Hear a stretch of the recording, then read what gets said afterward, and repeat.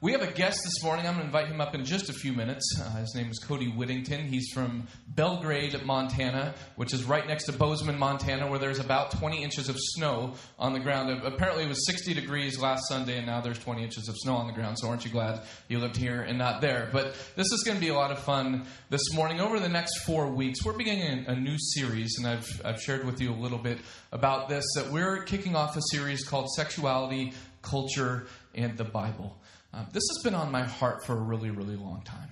And this conversation really has more to do with intimacy with Jesus and building a relationship and a depth of intimacy with Him, being close to God and close to other people in regards to what it means to be fully human and fully a child of God. And there's a lot of things that are going on in culture now that distract from that.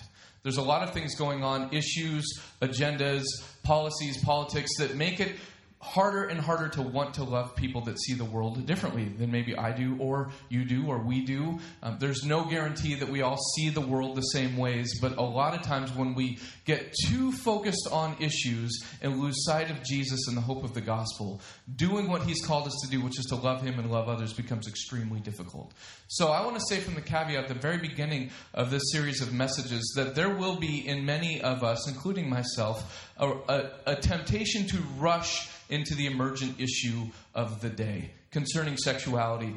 There's a temptation to want to attack what is unknown or what we disagree with or what we might be afraid of. And when we enter attack mode, it gets really hard to love God and love people, right? And so this is going to give us a chance to do something different than rush into an issue. There's a directive today for us to pause and consider the full framework of what God desires for us concerning sexuality. And so that's what we're going to do today. At the baseline, this is really an identity issue.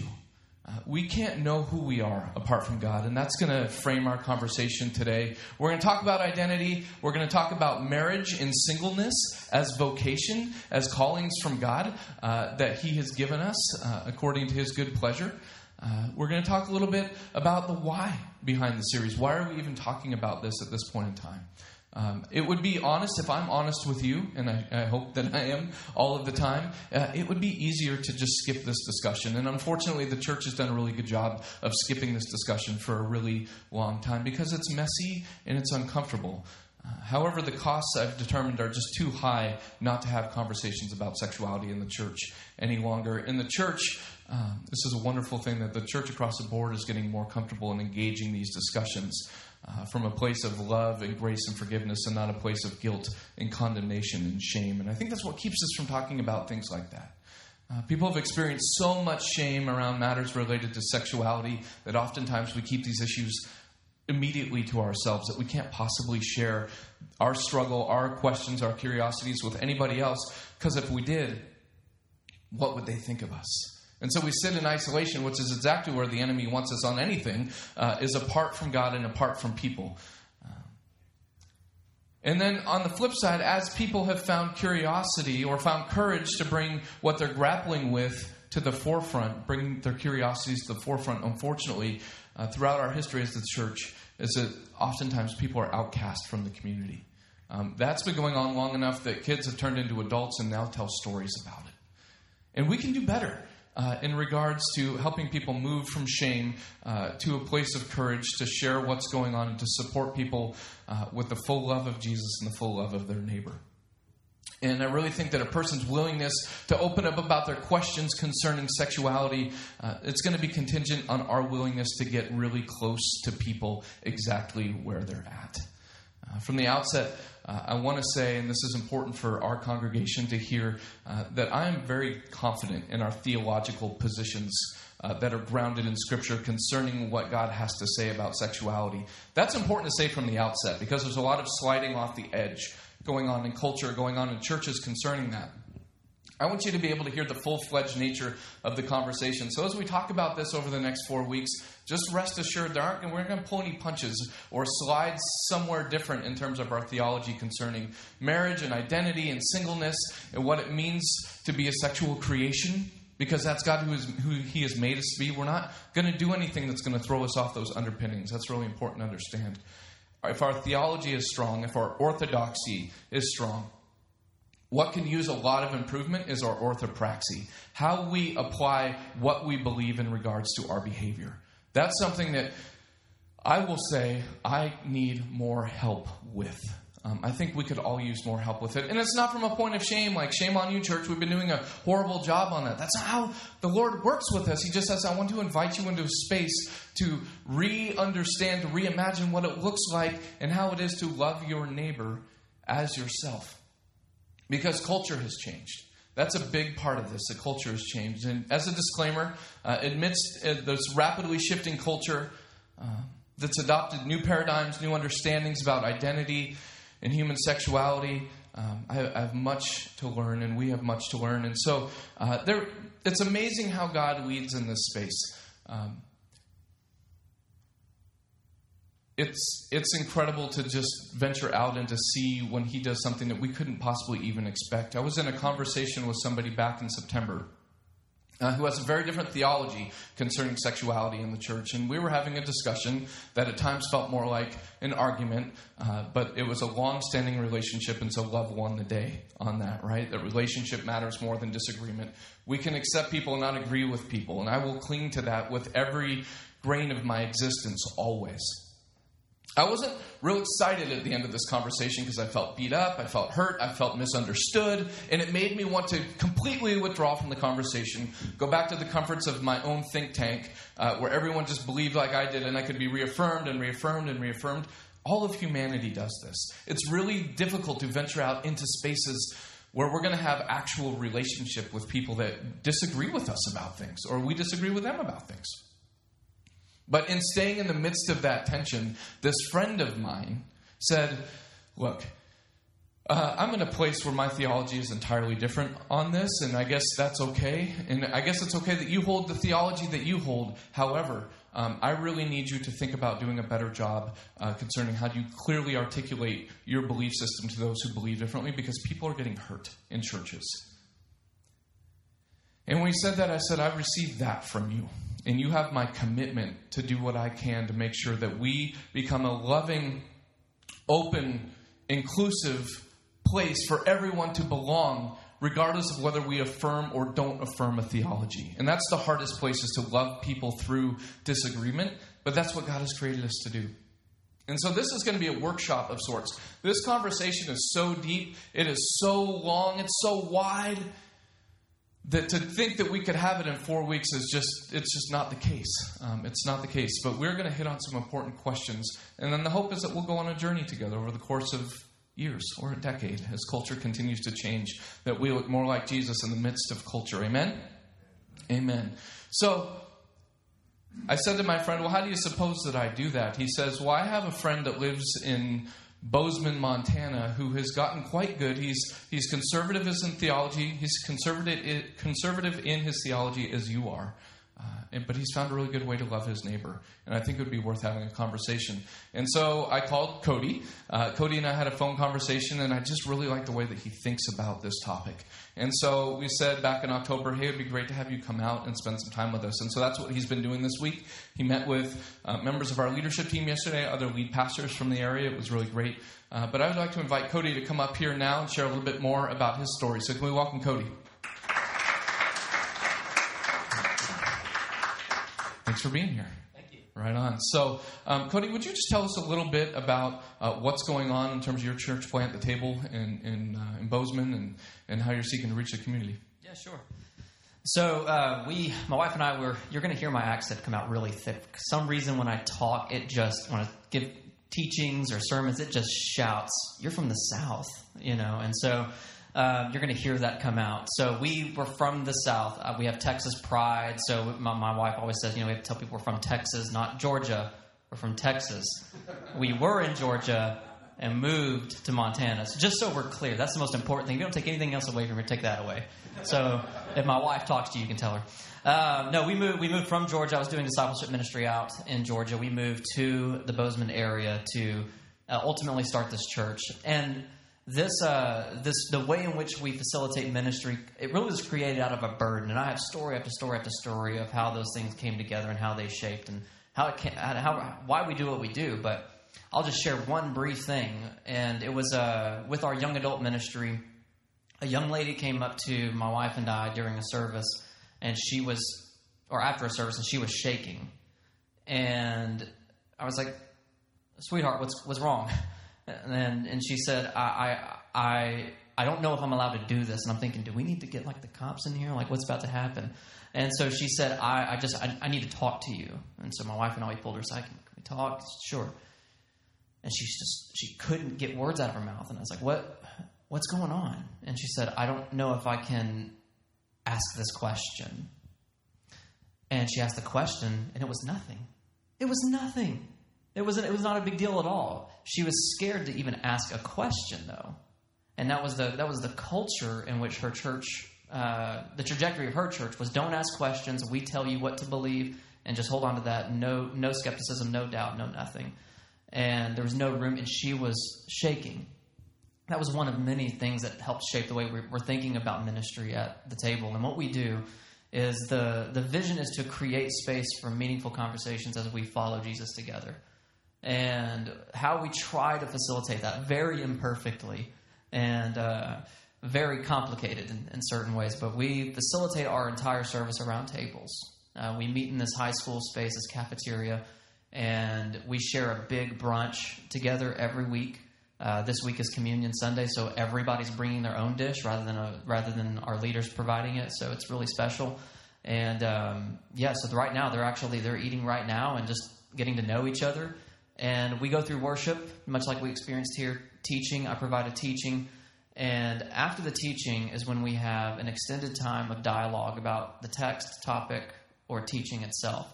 Just around what does this mean practically for faith and life and culture. And we open up the space for all sorts of questions. And we don't shy away from them. We've tried to make it clear that we're not just giving answers. We want to think about our responses. A lot of times we don't have answers, but it's just creating that space, just simply creating the space for somebody to ask questions. And what we have found, surprisingly, is that it's resonating with many people who are outside of what we would consider orthodox theology and Christianity. We're having people who would disagree with us on issues as much as you can possibly disagree, wander in the church, sit with us for months at a time to explore Jesus. And it's been super challenging, because then you have people who have to learn how to then talk about Jesus with people who don't know Jesus. And so it's been really good, really challenging, and a mixture of all of that. So that's a 10,000-foot view. Yeah, it's absolutely fantastic. And so as we get into this, again, I want to reaffirm over and over that this is a hopeful conversation. This is a conversation we get to have. We get to freshly examine our beliefs. We get to freshly examine our behaviors that are connected to identity and human sexuality. We haven't had to do this in our culture. This is a unique season in the life of the church in North America, because things have been very congruent for a long time. When Scripture was written, it was written from a place of countercultural perspective. The earliest believers in Jesus knew that most people didn't believe like them, and they were conditioned in that. And they had a chance to grow up in that, to know what it was like to face fierce opposition, to deal with persecution, and to see the church grow through it. We grew up in an entirely different space, where for the most part we could say, yeah, culture toes the line on faith, and I can be a Christian because I'm an American. Times have changed, where culture has changed for multitudes of different reasons, and it's left many of us wondering if there's a place left to stand in the world that we live. And the truth is, the hope is, the life-giving message is that there is a place to stand. It's on the rock. His name is Jesus. And he's empowered us with his Spirit to go into a countercultural place and shine light in dark places. That takes conditioning. I like watching people run. I enjoy watching people do endurance sports. And I think, I want to do that. How do I do that? You're like, it's going to hurt a little bit. That's the same thing when I see people operating in faith in all places around the globe, where they're willing to give their life for the sake of the gospel, and think, that looks beautiful. And then you just realize how much effort it takes, how much pain we go through. But we're not pain adverse. Like, the Lord didn't create us to be that way. He said, I want to grow you through pain. I want to grow you through persecution. I want to grow you through isolation. That's why Jesus came and experienced that before us, so that we could experience it with him. But this isn't a conversation we've had to have about sexuality, and grace to the church, it's taken us a number of decades to get there. I think that we will see in the church in the United States a much more robust conversation about this. Why do I think that's actually more healthy than not? Because in this country, we haven't had to have a deep theology on identity, marriage, or singleness. It was just assumed. We didn't need to give an answer according to our faith because no one was opposing us. No one had questions against it, at least that they were voicing publicly. And then when they did voice these things publicly, because we didn't have a good theology, we didn't have a good response other than to say, I can't talk about that. That's what's been breaking my heart. And I'm a part of it. I've been in ministry for 20 years. I'm not just a new young pastor. It's like everyone else did this wrong. I was a part of that. I still remain as a part of that. There is a raging Pharisee in me that just wants people to behave well and call it good. Just behave well. So we don't have to talk about all this stuff. But guess what? We don't behave well. We need the grace of Jesus every day. I don't behave well every day. I need the grace of Jesus. And so we need to behave well as a church. What does that mean for us? It means letting people get closer to us than we're comfortable with. There's been a shift for me, not in my theology, but in my practice. And I would say my practice is shifting, and I'm really practicing at it, and I'm not real great at it yet, but I'm going that direction. For the longest time, the raging Pharisee in me wanted to keep people who disagreed with me at a distance, like in a courtyard with a big wall, so they can't get in and I'd have space to roam around. But then you start hearing stories from the outside, and you realize, I need to let people closer. What if I let people over these walls? What if I let them in? And the thing that Jesus has been challenging me with over the last 6 months has to do with the amount of faith that I have in him that he will transform people. Because if he will transform people, then I can let people uncomfortably close. Because he does the work of transformation. I stand on the rock whose name is Jesus. And talk to people about the depth of love and intimacy that I have with him, that they can have, that's modeled through my life. And guess who does the work of transformation?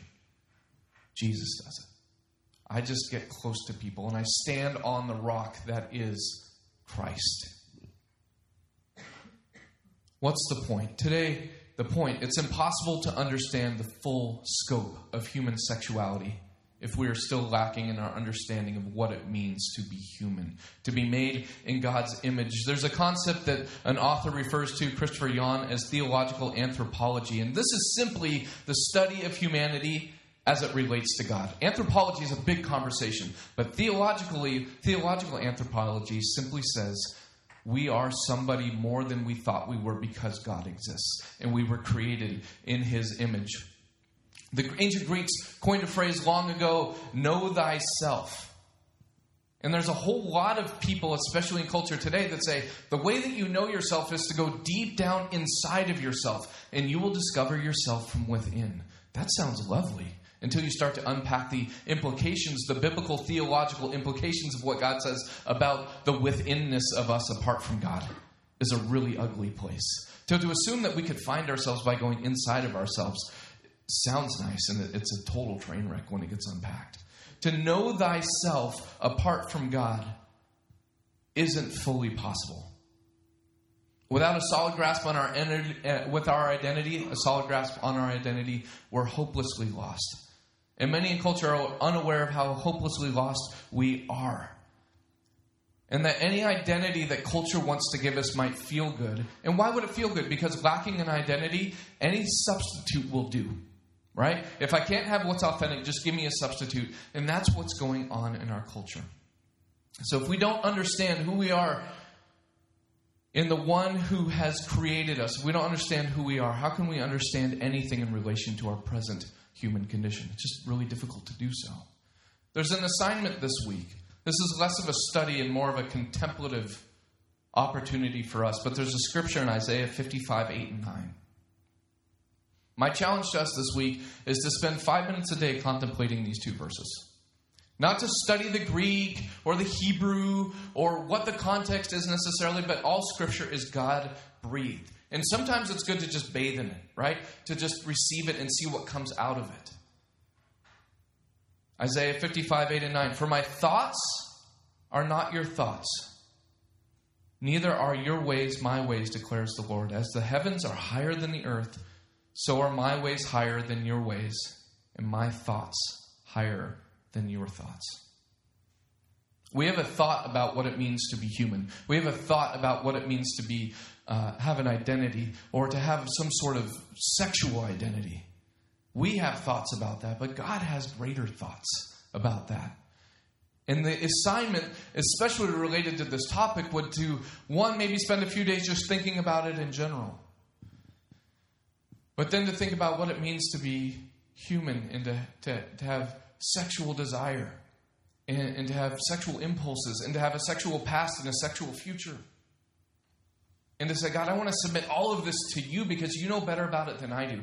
And when we do that, we move from places of shame around sexuality to places of hope and life and freedom, whether or not we choose to exercise that sexuality or not.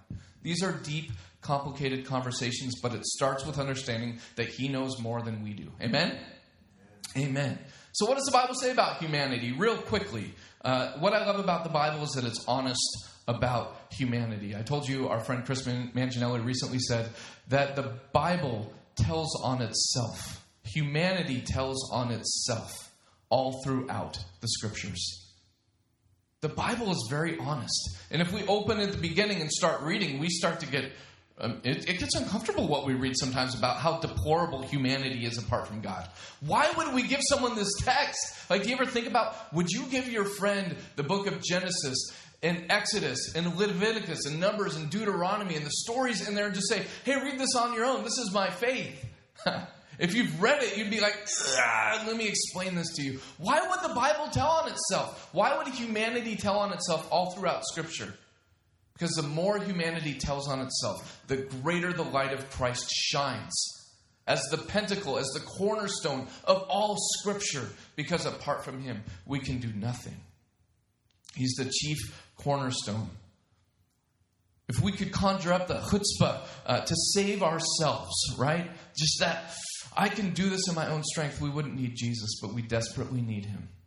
Amen? Amen. I think this, as I was pondering it this week, what would make an invitation to follow Jesus as a disciple more compelling to my neighbor? I think a higher level of transparency, a higher confession of, I don't have this all figured out yet, but He has done something for me that has changed me. As I said, we have to talk about these issues of identity. We have to talk about these issues of fallenness. We can't have these conversations about sexuality without first understanding that we were made in the image of God and that the fall actually happened. So take a look. There's a little math equation up here concerning the image of God. So the image of God, which is grace, minus the fall, that we fall short of God as laid out in Genesis chapter 3. The image of God minus the fall equals universalism. It's just like, hey, I'm created and nothing bad ever happened. I'm just fine, right? The inverse of that, the fall, to say that we are a sinful, broken people without remembering that we were created in His image, is harsh legalism. A statement that says God hates you and you're damned to hell.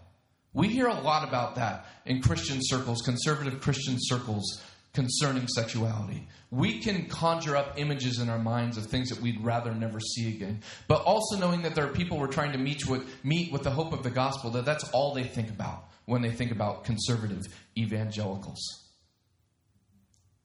Is all the truth minus the grace. Or now more so, the overcorrection has been all the grace and no truth, and we have to come back to the center. We have to come back to that tension. This idea of the image of God, imago Dei in the Latin. Genesis 1:26 and 27. Then God said, let us make man in our image. The triune relational God, Father, Son, and Spirit says, let us make man in our image, after our likeness. So God created man in His own image. In the image of God, He created him. Male and female, He created them. There's other echoes of this throughout the book of Genesis. In chapter 5, verse 1, when God created man, He made him in the likeness of God. Genesis 9:6, whoever sheds the blood of man, by man shall his blood be shed. For God made man in His own image. God's image is on us. Some people would say, well, does that make us a God? No, it just means that his fingerprint is on us. It means that, like a lunch pail, he wrote his name, so if we got lost, someone could find us and return us to our rightful place in his kingdom. Oh, look, this one bears the image of God. Now, there's children of God, and there's the image of God, and theologically, we can't confuse these things. Too Much Grace says, everyone's just a child of God automatically. The Word says, if you call on the name of the Lord and confess him, you become a child of God. But we all bear his image always. It's what gives me hope for redemption when I see someone that is lost and alone. This individual bears the image of God. I'm with God's created being. And it changes the way I treat people regardless of their behavior. The image of God does a lot of things for us and in us. If we've decided at our foundation that there exists anything more definitive than God's fingerprint, the way that we view ourselves, the way that we will live out our lives is severely impacted. Think about that for a minute. If we come up with an identity in regards to anything that is more important to us than the image of God, everything goes astray. That's really important when we look at our culture today. When we want to point a finger and say, won't these people just behave better? If no one has shown them the imprint of God that exists upon them, how would they know any different? And why am I condemning as opposed to coming alongside to hear a story, to build trust and relationship like Jesus did, to move to a point that maybe later on in the relationship, someone could say, why have you been so kind to me? Let me tell you through my own story. And God does the work of transformation as we get close to people, because people bear the image of God. As we have this discussion, I'm going to hand this over to Cody to talk a little bit about some other things concerning this. But it's really, really important that we understand this idea of image bearers. Amen?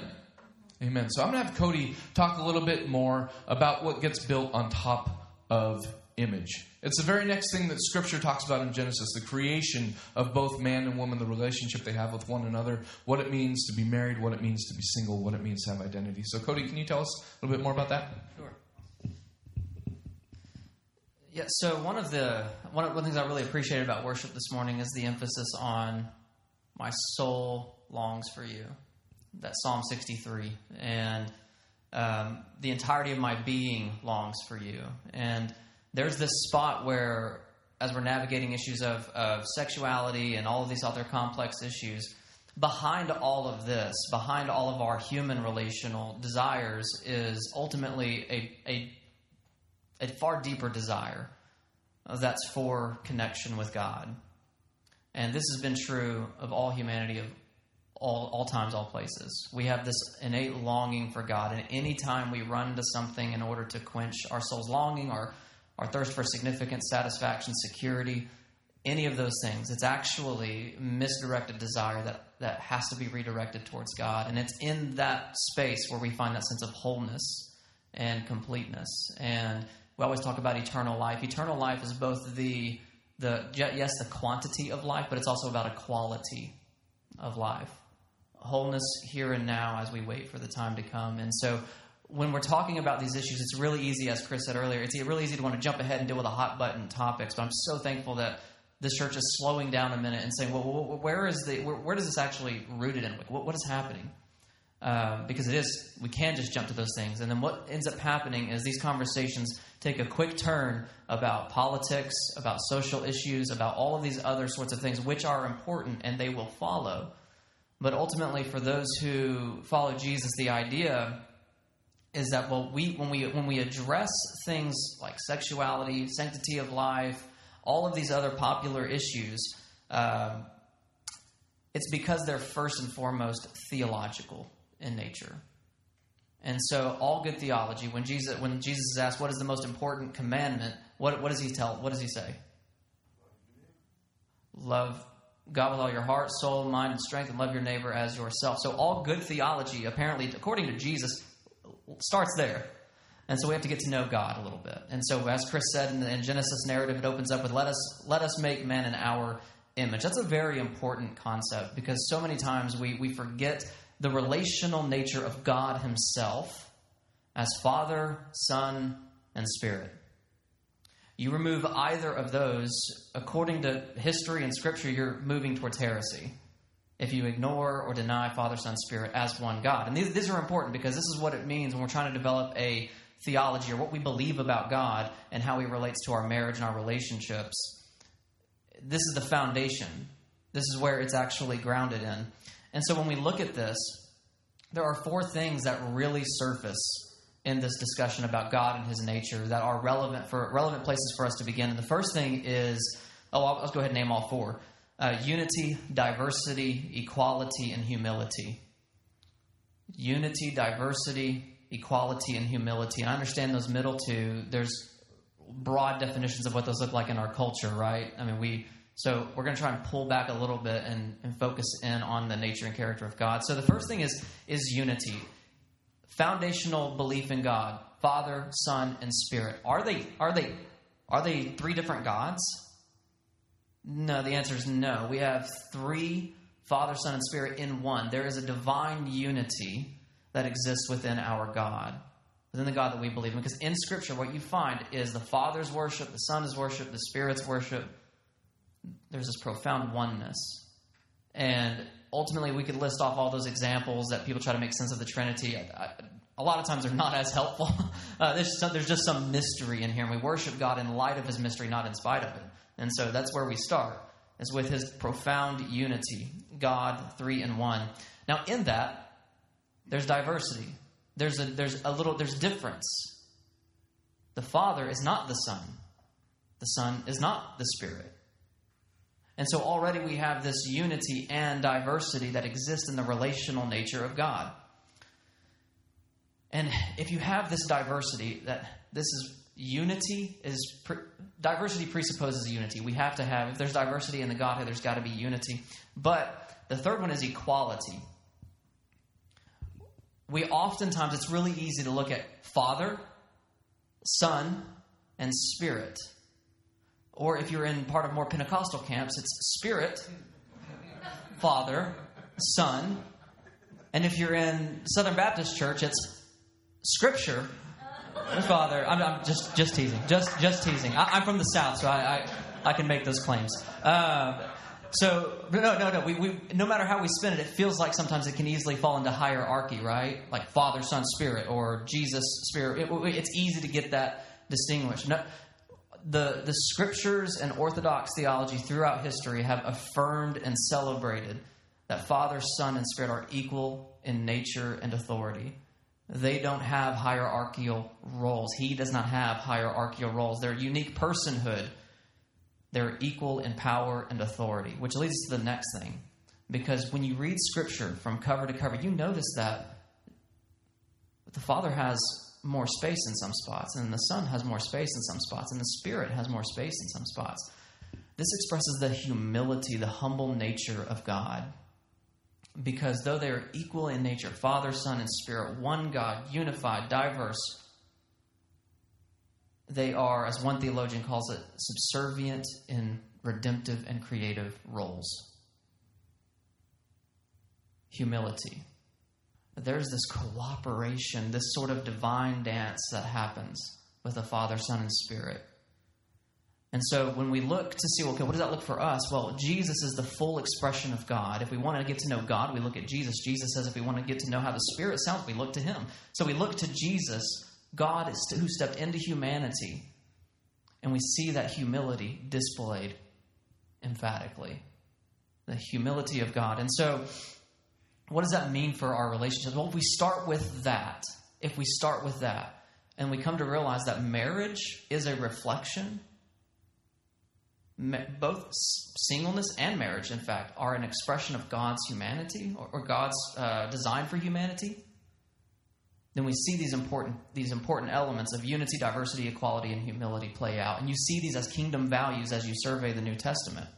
And so those are foundational spots to start when we're having this conversation of what is the design for marriage and singleness, because there was no marriage in the earlier sections of Genesis, right? Let us make man in our image. So it doesn't matter who you are, married or single, you're stamped with the image of God. You are stamped with this innate value that requires you to give dignity and respect towards all human beings. But as we survey this out in marriage, what we find in our culture is that both culture and the church have kind of made an idol out of marriage. Both. And so, and I'll explain a little bit how this unfolded. In 2015, was it 2013? It was 2015. SCOTUS decision, right? Yes, that's right. When same-sex marriage was legalized, and he'll get into more of this, so I get to drop a hot grenade and take off. So you're welcome. When it was legalized across the board, what was interesting was what one of the justices said. He said, "For marriage embodies the highest ideal of love."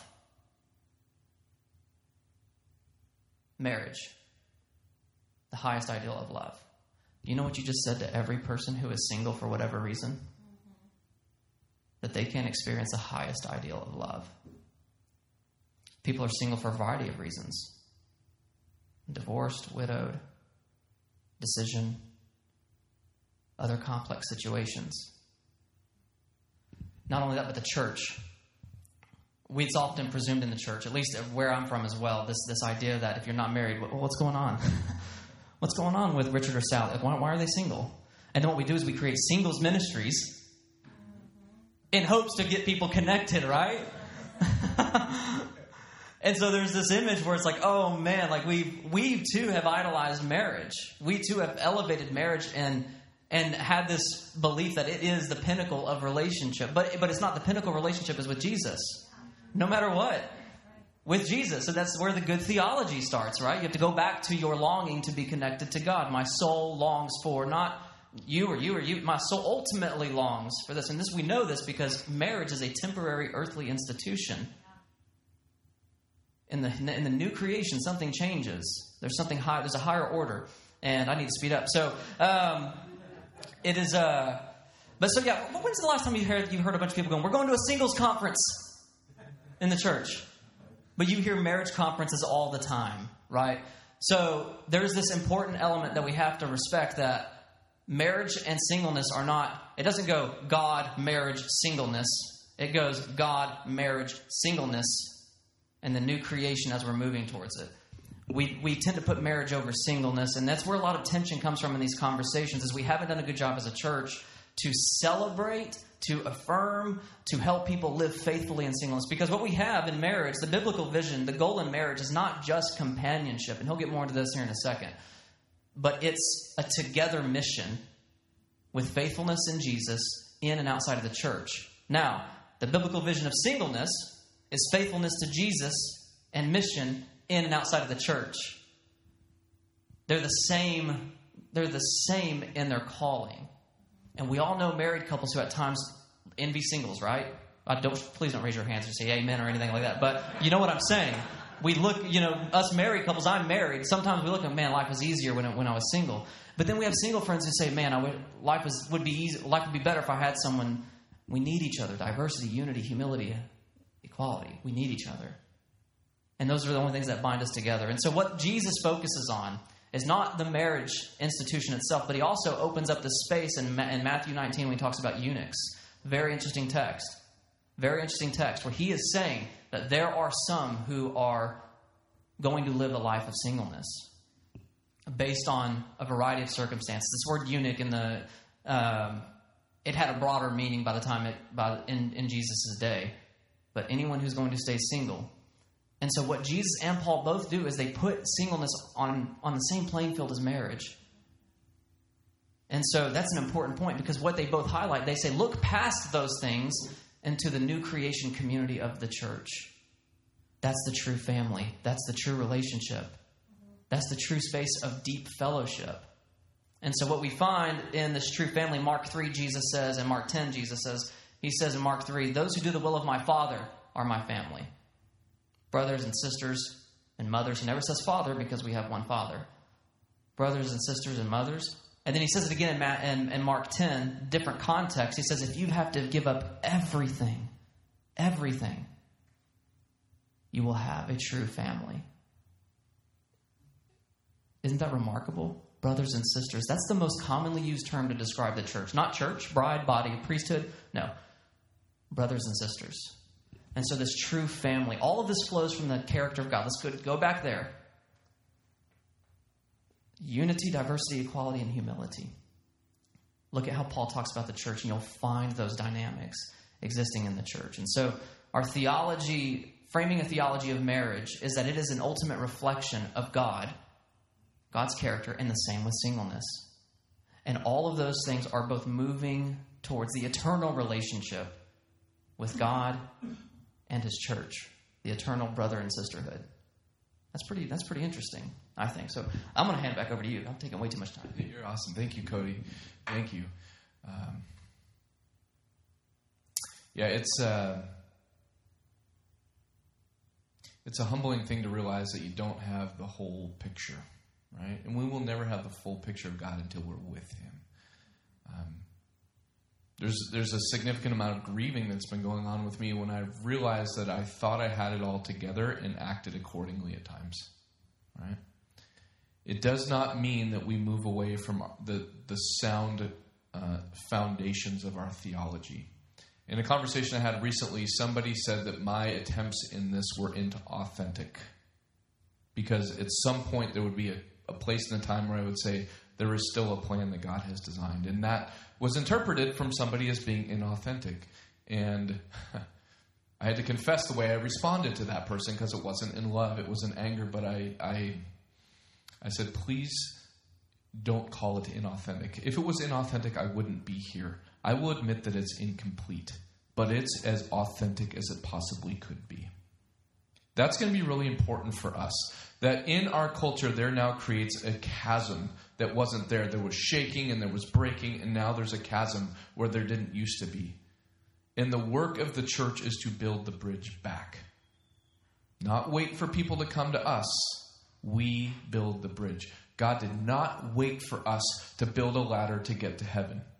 In fact, when we made efforts, he knocked them down and changed the languages. God comes to us. We are created in his image to do as the Father does, so the Son does. We remain in the Son, and the Son in the Father. We're invited actually into this triune peace. That's the most beautiful piece that, as reflected in my heart, is that not only is God highly relational, he invites us up into that relational space. Important to remember again that God did not create people because God was lonely. It wasn't a desperate act. It was a unbelievably loving act. That relationship existed, and we got invited up into it because he came to get us. He came to get us. And so if we are a prophetic community of people who love God and love our neighbors, then it is incumbent upon us to be the ones who go into places that aren't like us to find people in the image of God who might be compelling enough to build relationship with. This all comes back to our core values as a congregation, that this year, again, the goal isn't necessarily, if people want to come in and explore us, that's great. I'm always amazed that new people wander in and find us. I'm amazed.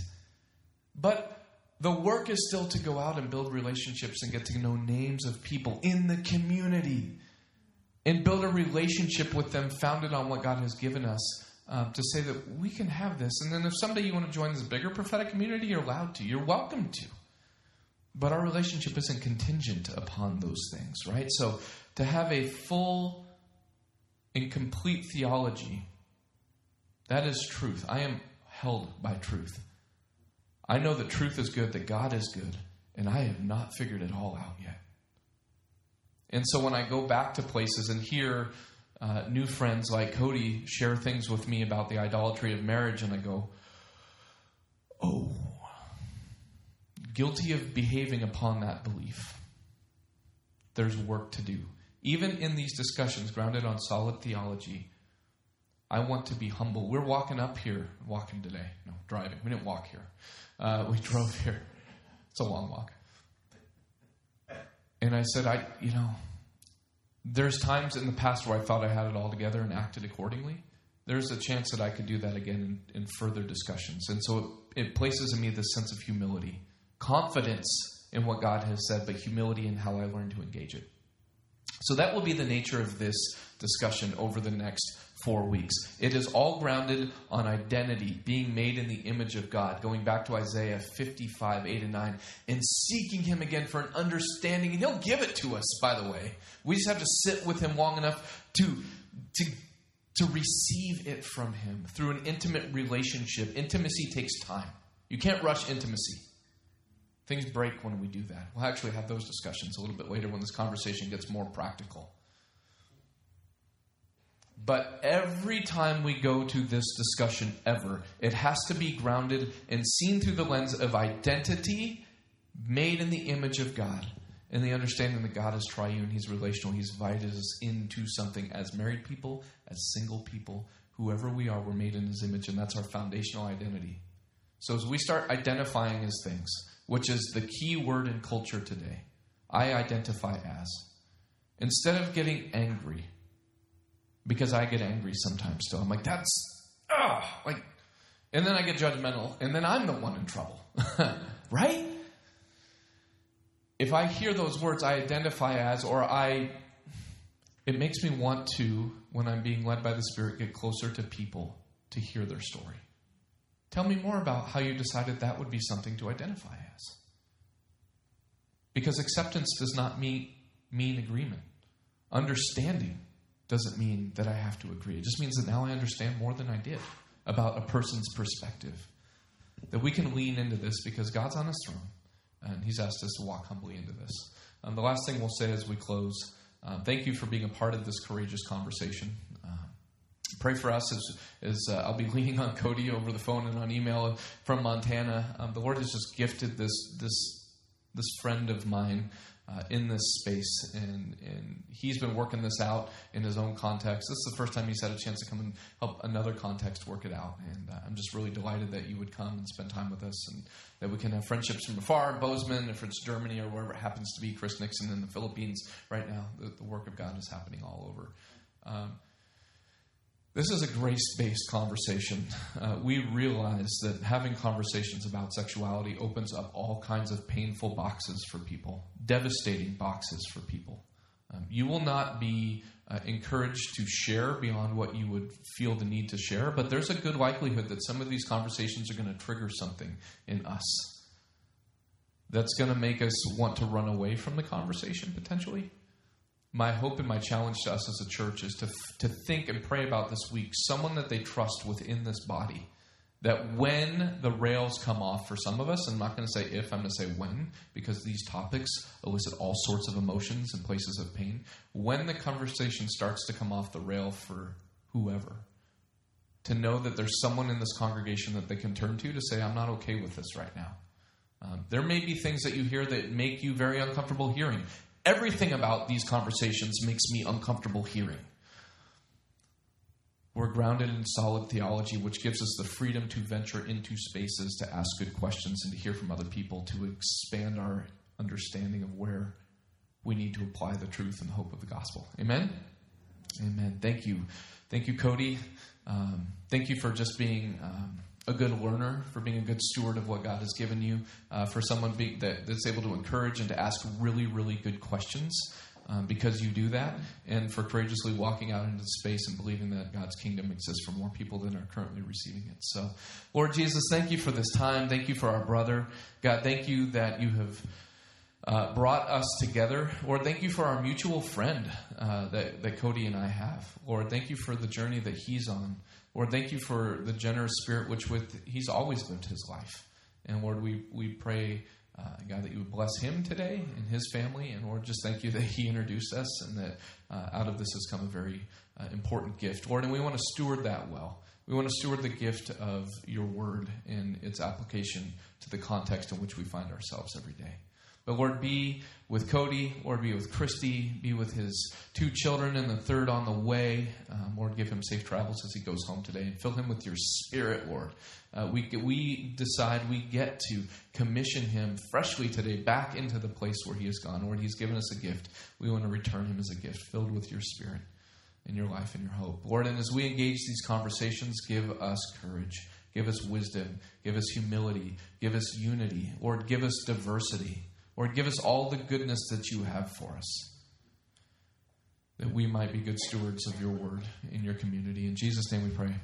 And everyone said, amen.